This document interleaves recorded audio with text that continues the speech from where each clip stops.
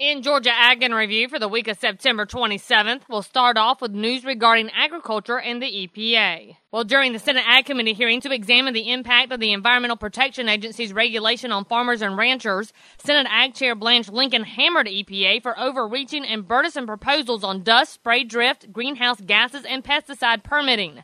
Lincoln said producers have a simple request from EPA. They ask that you work together with the agriculture community to set these common sense goals instead of using the command and control top-down approach that this administration has relied on thus far. But EPA Administrator Lisa Jackson rebuffed the idea conveyed by the senators that EPA has it out for agriculture. We have nothing of the kind. I have no personal agenda. I believe that we cannot be a strong country without a strong agricultural sector, that we cannot be prosperous if we cannot feed ourselves. And from an environmental perspective, importing food with the huge carbon footprint that means is much less preferable. However, ranking member of the Senate Ag Committee Saxby Chambliss added that he believed the EPA's plans will hinder growth in agriculture and rural America. And as we turn our attention to livestock, Randall Wiseman has this report. President Obama has signed into law a bill concerning mandatory price reporting reauthorization.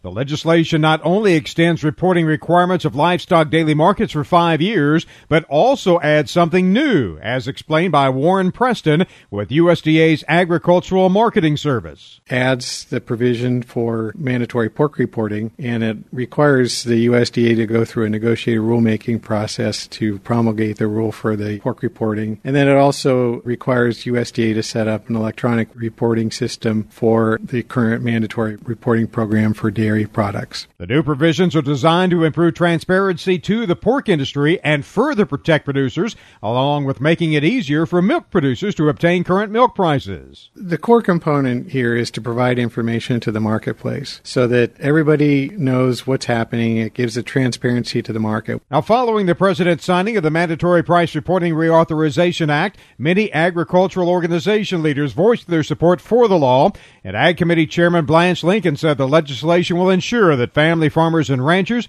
will receive fair market value for their livestock. And as we wrap up for this week, we hear from Everett Griner regarding cloning being back in the headlines. A cloned steer has won a state 4-H championship.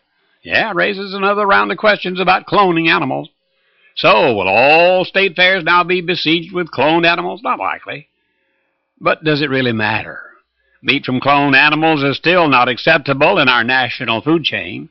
Research has found nothing wrong with it, but the doubt still lingers. My question is, why would a man want to spend his valuable time producing an animal that nobody seems to want, health officials won't approve, and generates such a small market? Well, this state 4-H champion sold for $45,000. That's a pretty good reason. But wait a minute now. There's only one state fair champion, and besides, the producers were the buyers.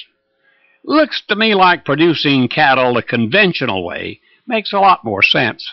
And remember, you can find these stories along with all the week's Southeast AgNet reports on our website at southeastagnet.com.